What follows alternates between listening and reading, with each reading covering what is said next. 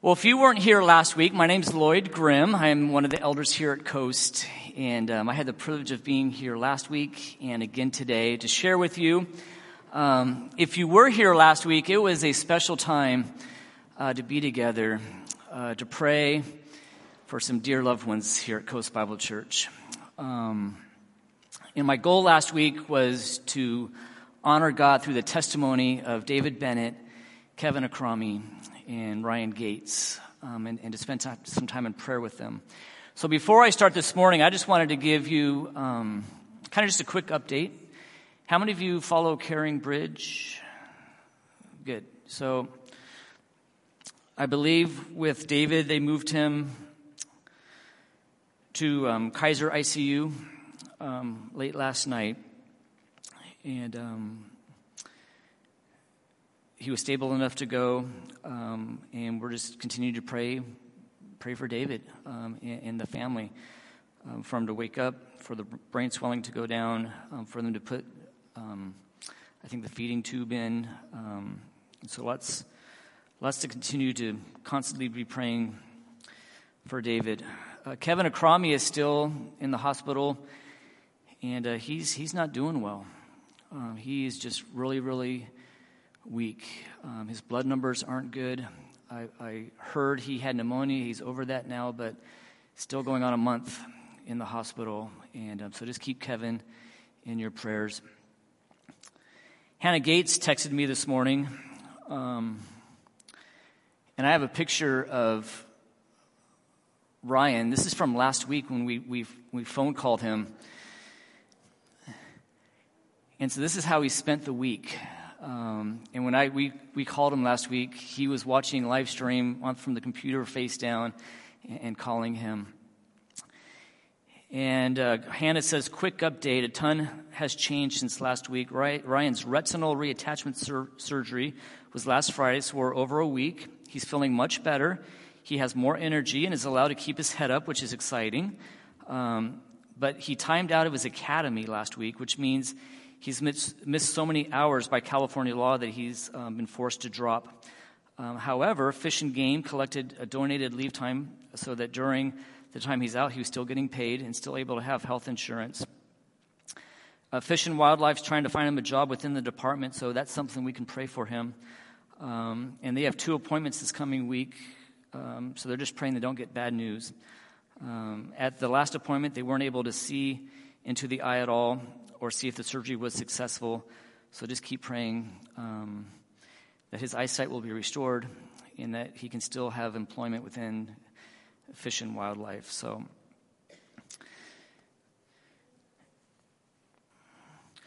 I told Tom that I would continue a series this morning. And so we're in an I Dare You series. And this morning we're going to take a look at the life of Hannah and kind of give a profile of her spiritual courage. Tom gave me his notes, so I will try to do him justice. And if I don't, I apologize, Tom, if you're watching. If this is a terrible sermon, then you can just blame him and his notes. If you like it, then you can just thank me for my notes. Just kidding. It's funny, a year and a half ago at Stony Brook, every Tuesday, Thursday, we have staff devotions. And we go through a book of the Bible. And last year, 2019, 2020, we went through the book of 1 Samuel and 2 Samuel as a staff. And I remember doing the first devotion, and it just happened to be on 1 Samuel chapter 1. I was like, wait, I remember this story. So I went back to dig out my old notes and kind of merged them with Tom's notes.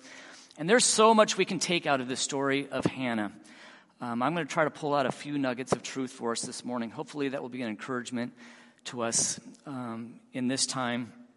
But just as last week we talked about how God changes lives. He changed the life of David. He changed the life of Kevin. He changed the life of Ryan. He changed the life of Hannah. So before we get started, how many of you out there are familiar with the story of Hannah in the Old Testament? How many of you are kind of like, it's been a long time? All right. I invite you to open your Bibles to 1 Samuel chapter 1. I'm going to kind of narrate this story as we go through it and stop and talk about each time, and then I'll try to pull it all together at the end. But basically, if I start rambling, by the end of this, I really want to highlight and contrast Hannah's two prayers. Her first prayer is going to be out of desperation and despair and sorrow and grief with what she's going through in her life.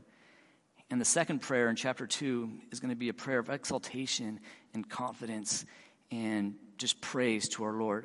And it's going to all hinge on verse 17, which we'll see in a few minutes. All right, you guys ready? Here we go. A little background, first 3 verses.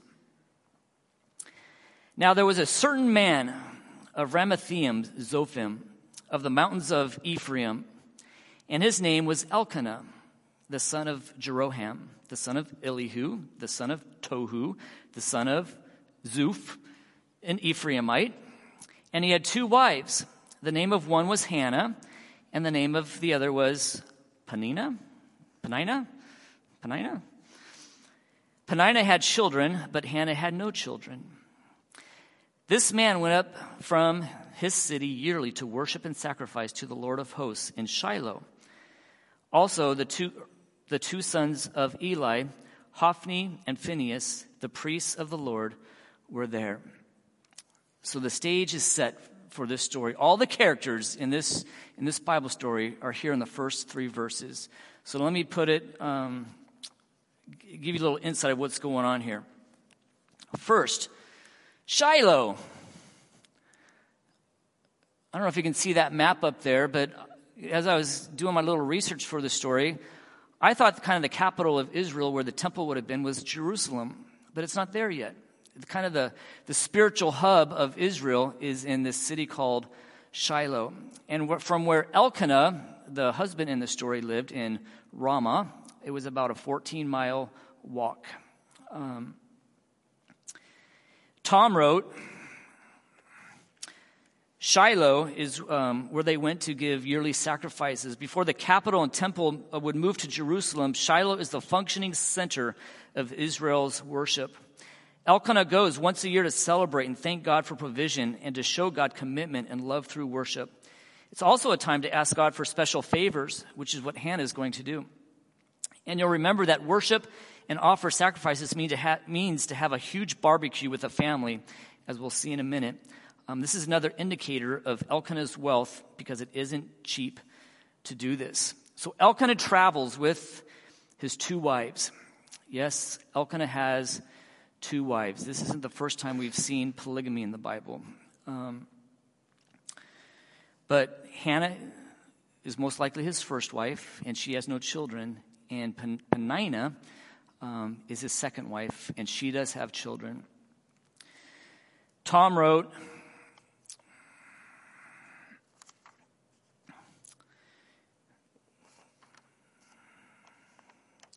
that Elkanah had 2 wives. And it's interesting, God never actually forbids polygamy in the Old Testament. At least we don't see it, but it becomes pretty clear that it's a bad idea. In this case, Elkanah is a wealthy man. And because Hannah was barren, it was custom in the ancient Near East for wealthy people to take a second or third wife and to produce an offspring, because in their culture, it's your sons and daughters that did all the work.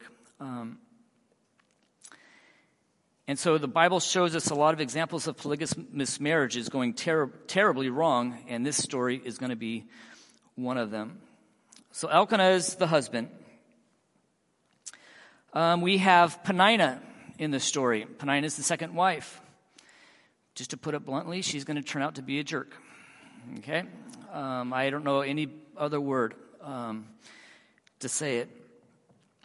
We have the Lord of hosts is a reference to God in this passage.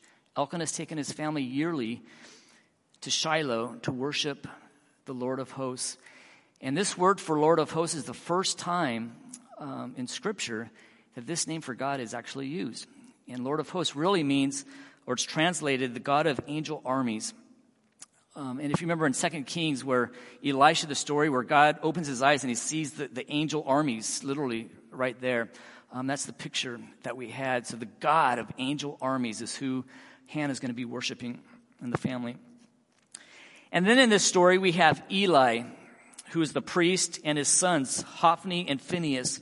Hophni means tadpole, and Phinehas means black one. And as we're going to see, actually we're not, but I'm just going to tell you that Eli's sons were corrupt and wicked and evil. In fact, I'm going to give you the spoiler now. Hannah has a baby. His name's Samuel. And she's going to dedicate him to the Lord. And he's going to be raised in the temple under Eli's instruction. And he's going to grow. And Samuel's first prophecy from the Lord is, guess what? It's a prophecy against the family of Eli because of just their wickedness and their corrupt and defiling the temple. So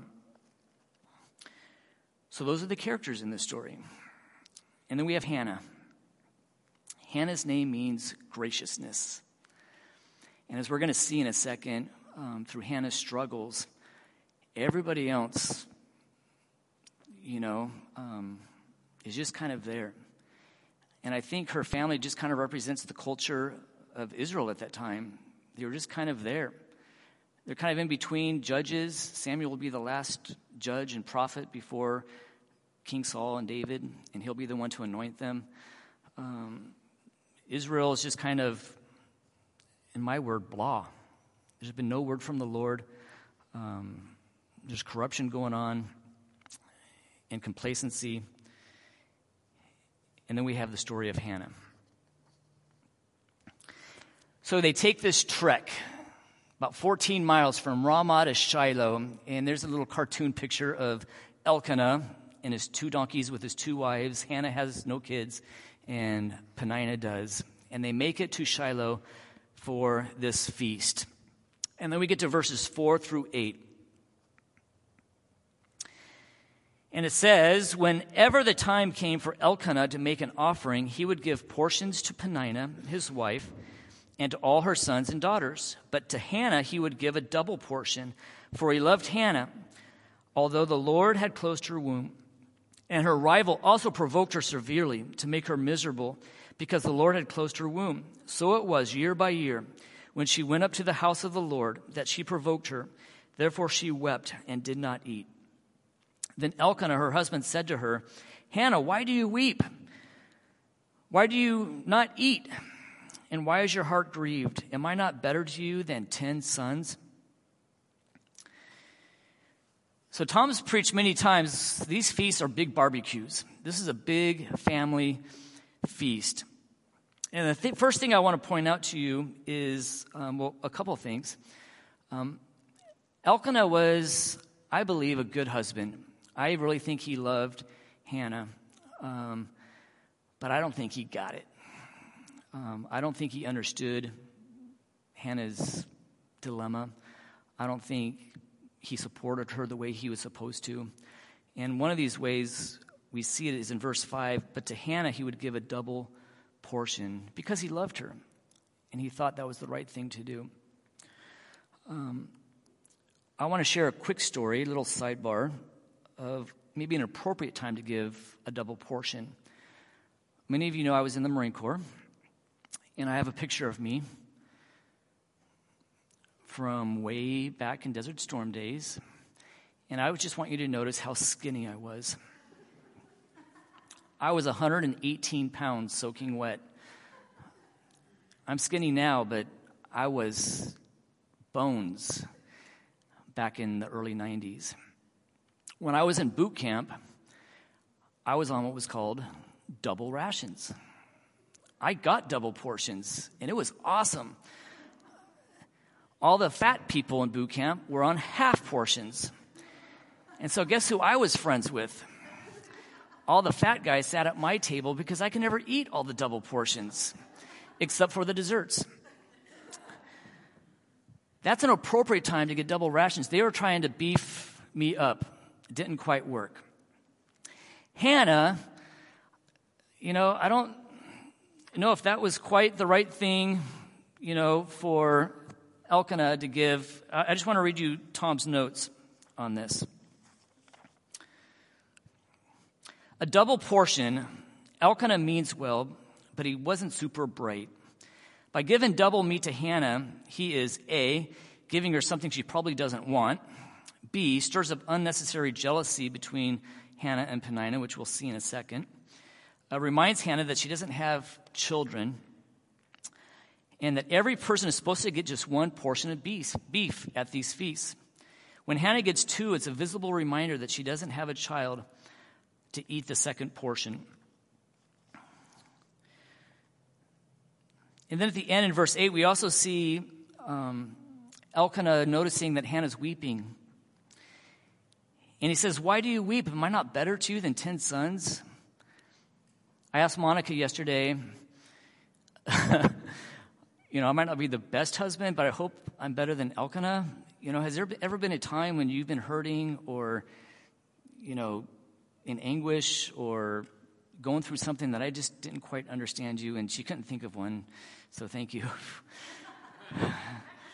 But she also says, what did you say? Like, you forgive and forget easily. So there probably are many times. She says she doesn't remember. Yeah, she may not be telling the truth. Husbands, one of the little side lessons is, know your spouse. And if they're going through things, just don't offer them more food.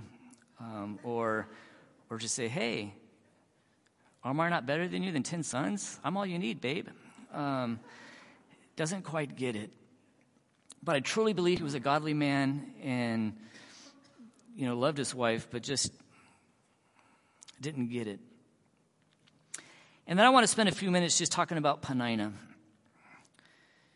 She provoked Hannah year after year after year to make her miserable because the Lord had closed her womb.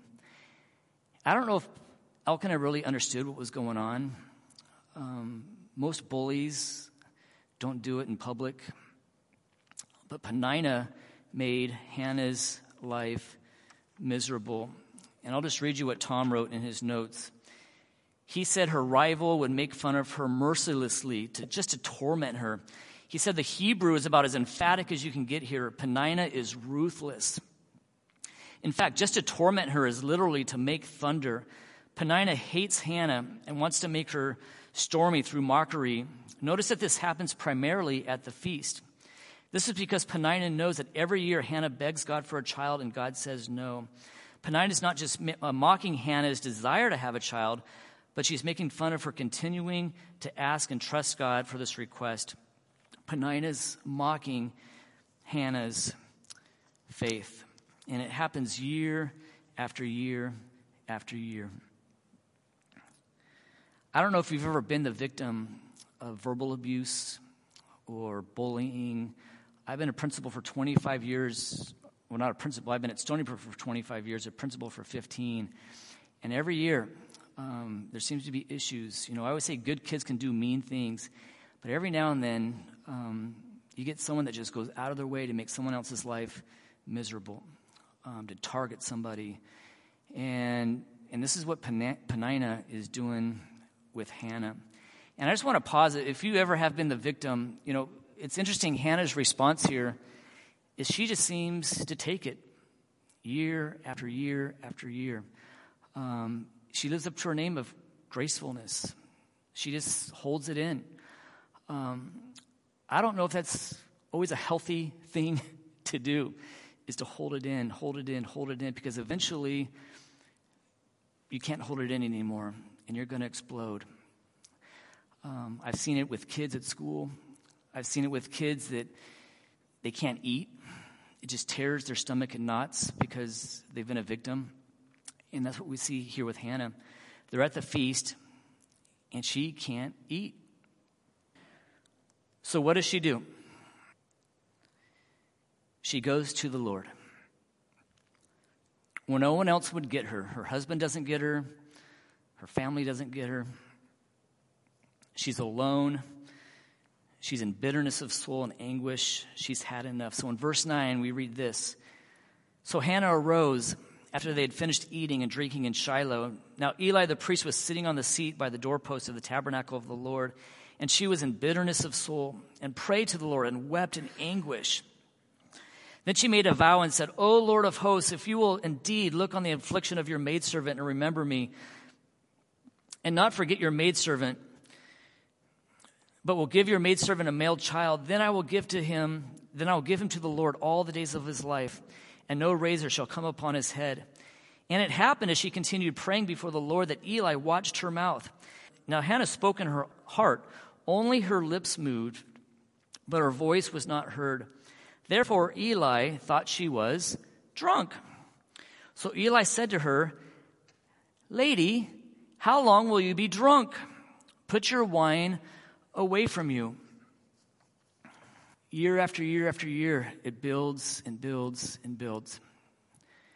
And finally she goes to the tabernacle outside its gates and just cries out to the Lord in anguish. This is her first prayer. She's in bitterness of soul, and she cries out and makes a vow to the Lord. God, if you'll just do this for me, I promise. How many of you have been in a situation where you've cried out to God and said, God, if you just do this for me, I promise. And this is what Hannah does.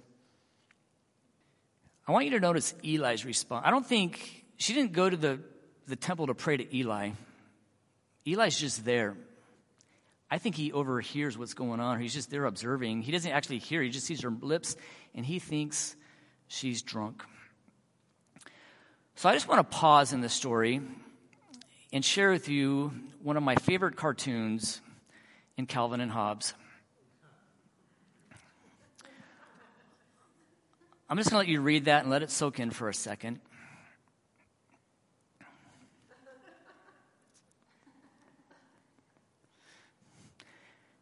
Calvin, Lucy used to sell psychiatric, right, for 5 cents. Calvin is selling a swift kick in the butt for $1. And Calvin comes up, or Hobbes comes up, hey, how's business? Terrible.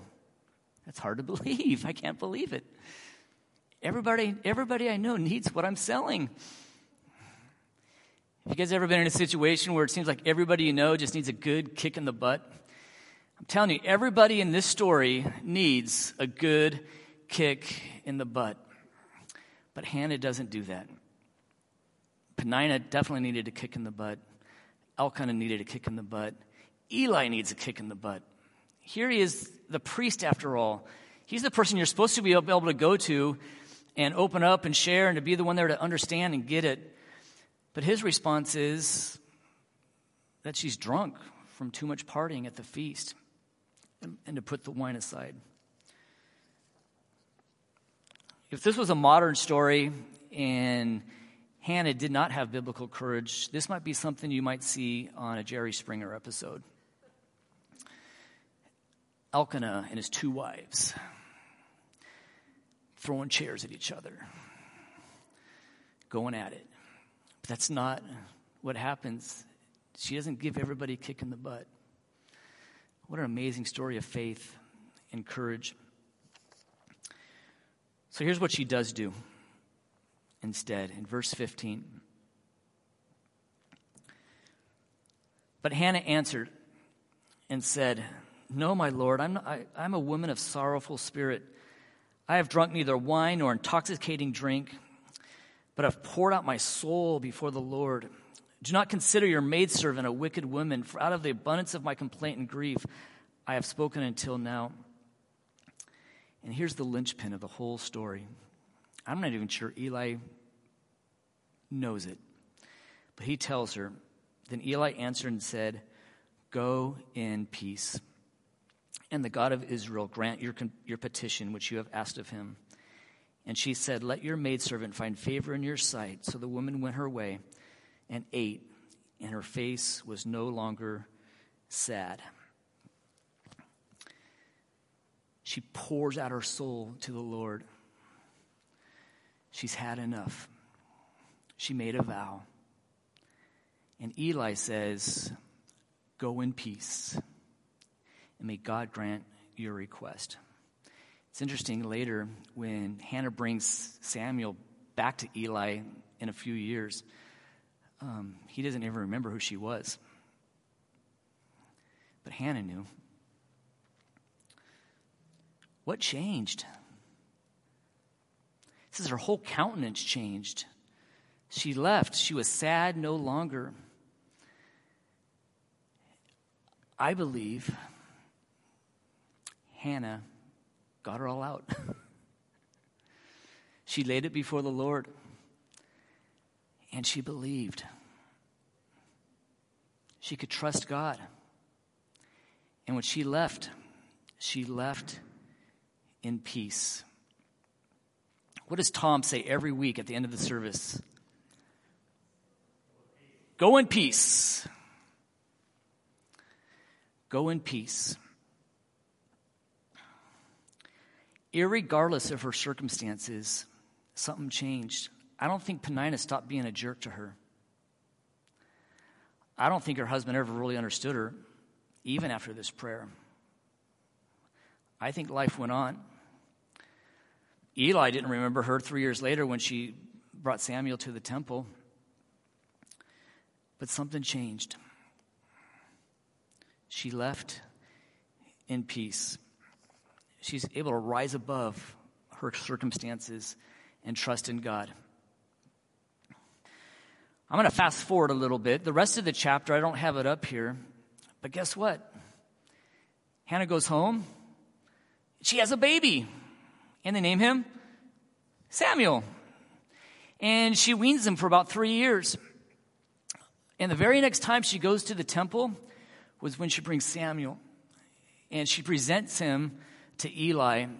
And she's going to give up her son, the first boarding school.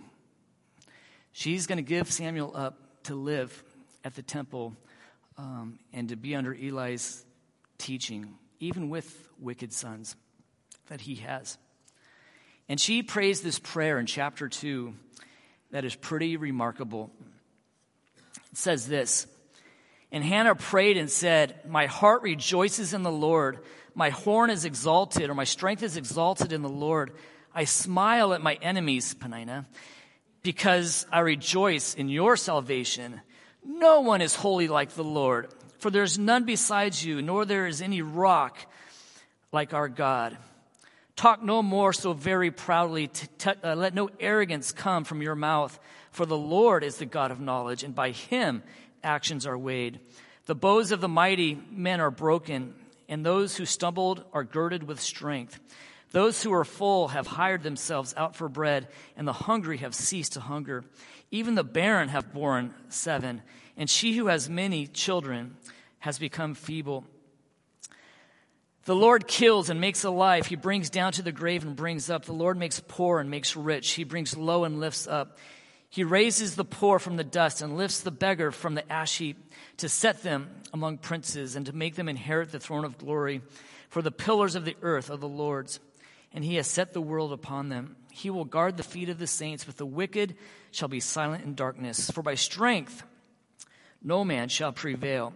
The adversaries of the Lord shall be broken in pieces. From heaven he will thunder against them. The Lord will judge the ends of the earth. He will give strength to his kingdom and exalt the horn of his anointed. What a song. The whole message of this song is for another day. But do you see the contrast in her two prayers?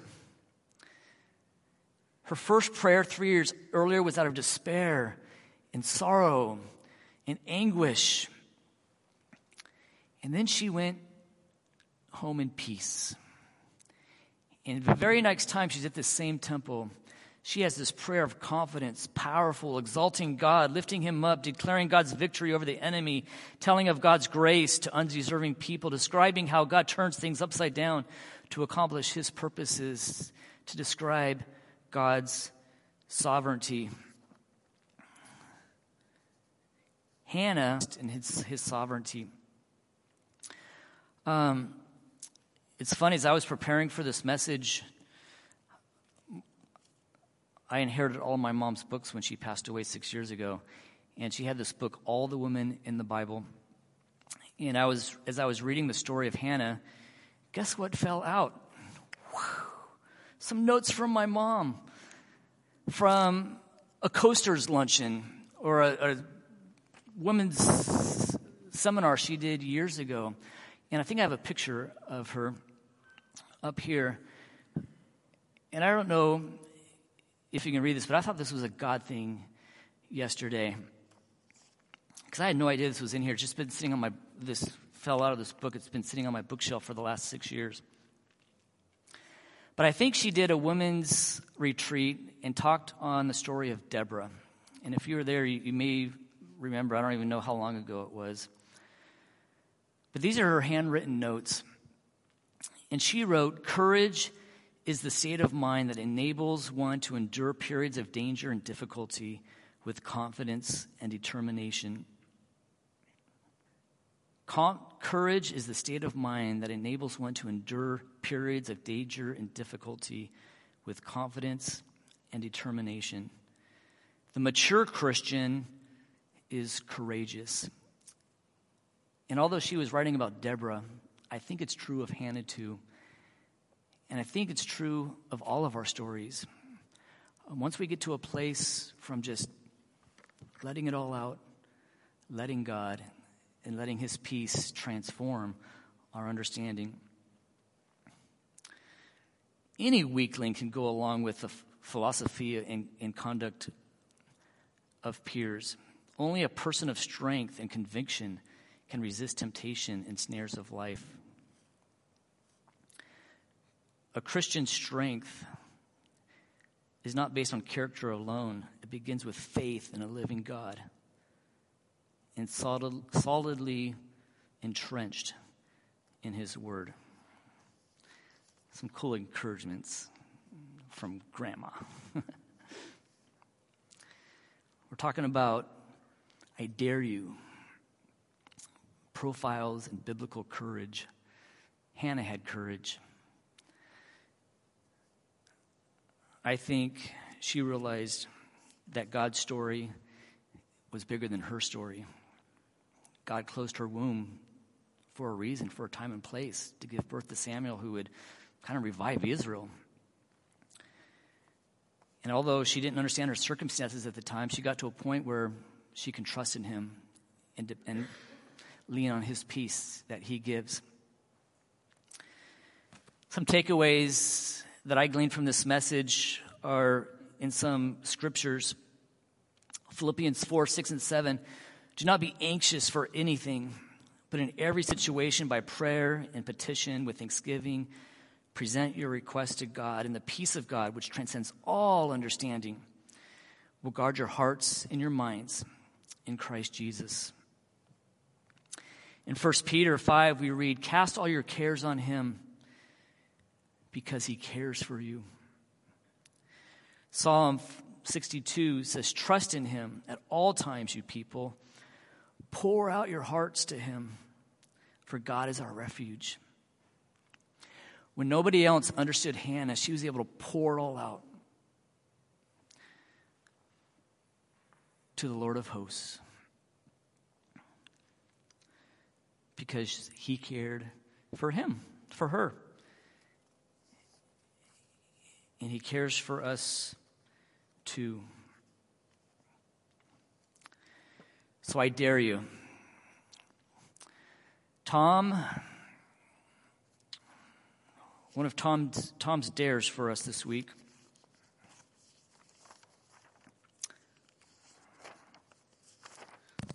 I'm not going to find it. Something like this. I dare you to have the courage to keep your faith in God, even when others laugh at you, or ridicule you, or mock you. That we live in a society where our faith is increasingly becoming just persecuted in our society, and to stand strong. I dare you that no matter what you're going through in life, we've all been through trials and struggles, and there's a lot of burdens in our church right now that are weighing heavy on us. And to be able to get to a point to just let it all out and give it to God and let us rest in his peace. And let that be a pivotal moment in our lives where we don't get it, we don't understand why circumstances happen, but we can trust in God that he is sovereign. Amen? All right. Well, thanks for letting me ramble. You see my guitar here. Yeah, you can laugh. I'm going to try to sing another song again that hopefully encapsulates this story, our story. Can I do that for you guys? Okay. I wrote all these songs, or most of my songs, back when I was in college. And there was a season of my life where I was crying out to God.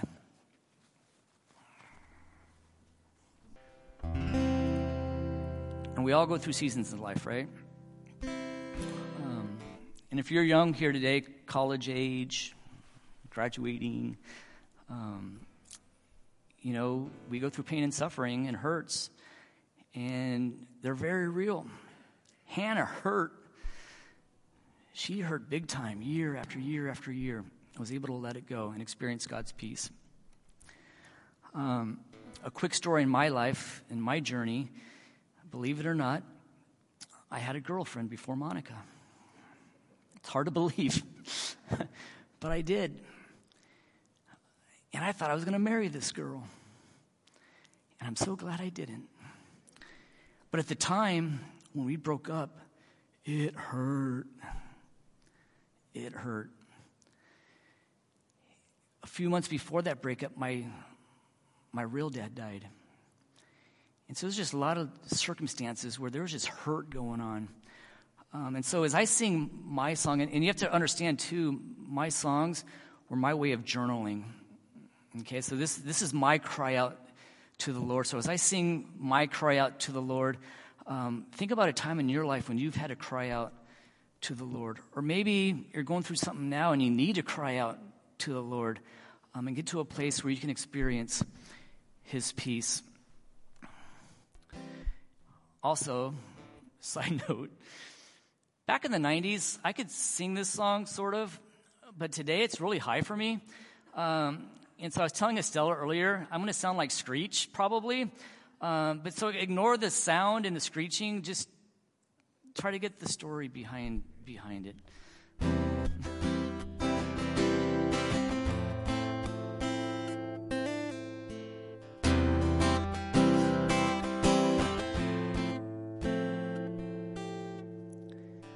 Time after time. When will it ever end? Another situation I just don't understand.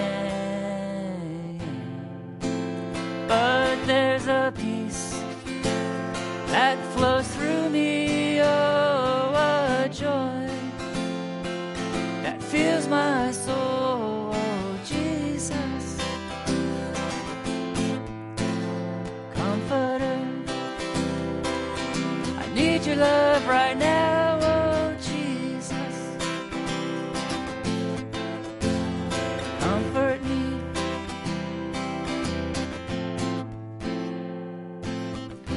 Lord, you know I still love her.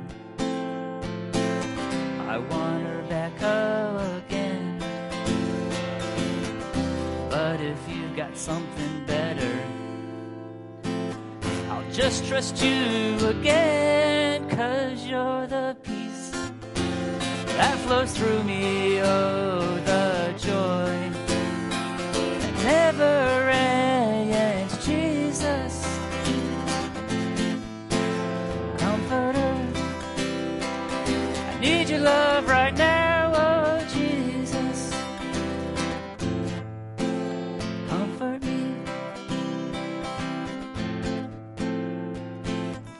Lord, you know sometimes that I hurt almost more than I can bear. But just keep on reminding me that you're always here. 'Cause you're the peace that flows through me, oh, the joy that never ends.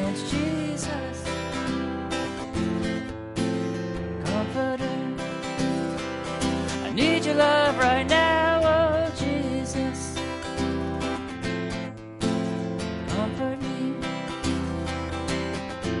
Oh, you're the peace that flows through me. Oh, the joy that fills my soul, oh Jesus. Comforter. Oh, Jesus. Comfort me. Time after time. When will it ever end, my friend? I think we've all been there in our journey. We all have a story. That was a little piece of mine, a time in my life where I cried out to God. I didn't get it. But somehow, through faith in Christ, there's a peace. We don't understand. Hannah didn't understand. But God knows his plans for us. He knows our future. And we can hold fast, and he's got something better for us. If you're here this morning and you haven't experienced that peace, transformed Hannah's life. Last week we talked about how it transformed David's life, and Kevin's life, and Ryan's life, and my life. But there is a peace that transcends all understanding. And that's found in Jesus Christ. If you don't know who Jesus Christ is, he's our Messiah. He's our Savior. And I encourage you, if you're watching online, and if you haven't trusted him as your Savior, you haven't experienced his peace, that you cry out to him and say, God, I want that peace in my life that only you can give. And you can get it through simply believing that Jesus is who he claimed to be. And we're going to sing about that in a second as the worship team comes up. Jesus is our Savior. All right, well, thanks for letting me ramble with you guys this morning. Tom did tell me he will be back next week, which is good. Last night or yesterday afternoon when I called him, personally, he was doing well. And he's going to try to get back in the office this week and just get back to a sense of normality as their life situations changed. So keep praying for the Bennetts, praying for the Cromies and Ryan and others. So let's close in prayer. Gracious God and Father, Lord, we just thank you for your love for us. Lord, we thank you for your Son, Jesus Christ, who is our peace. And Lord, this morning there's a lot of people hurting, crying out to you. And I'm not sure which side of Hannah's prayers that we're on, if we're in despair or sorrow, but Lord, give us the peace that only you can give. In the midst of our circumstances that many times are out of our control, help us to trust in you. Lord, we continue to lift up David and the Bennetts to you. Pray for complete healing, Lord, in his life. We thank you that you're in control. We lift up Kevin and Minu and the Cromie family to you, Lord. Just comfort them. And just pray for your will to be done. And Lord, we do pray for Ryan Gates, that you'll just heal his eye, restore his eyesight. We pray he'll be able to keep a job or get a new job within the Fish and Wildlife Department. And Lord, I pray for anybody here or watching online, if they don't know who you are, that they'll be persuaded that Jesus is the Christ, the Son of God, and they can have life and peace through believing in his name. Just thank you for Coast Bible Church and the family that we are, Lord. Just bless us now in Jesus' name. Amen.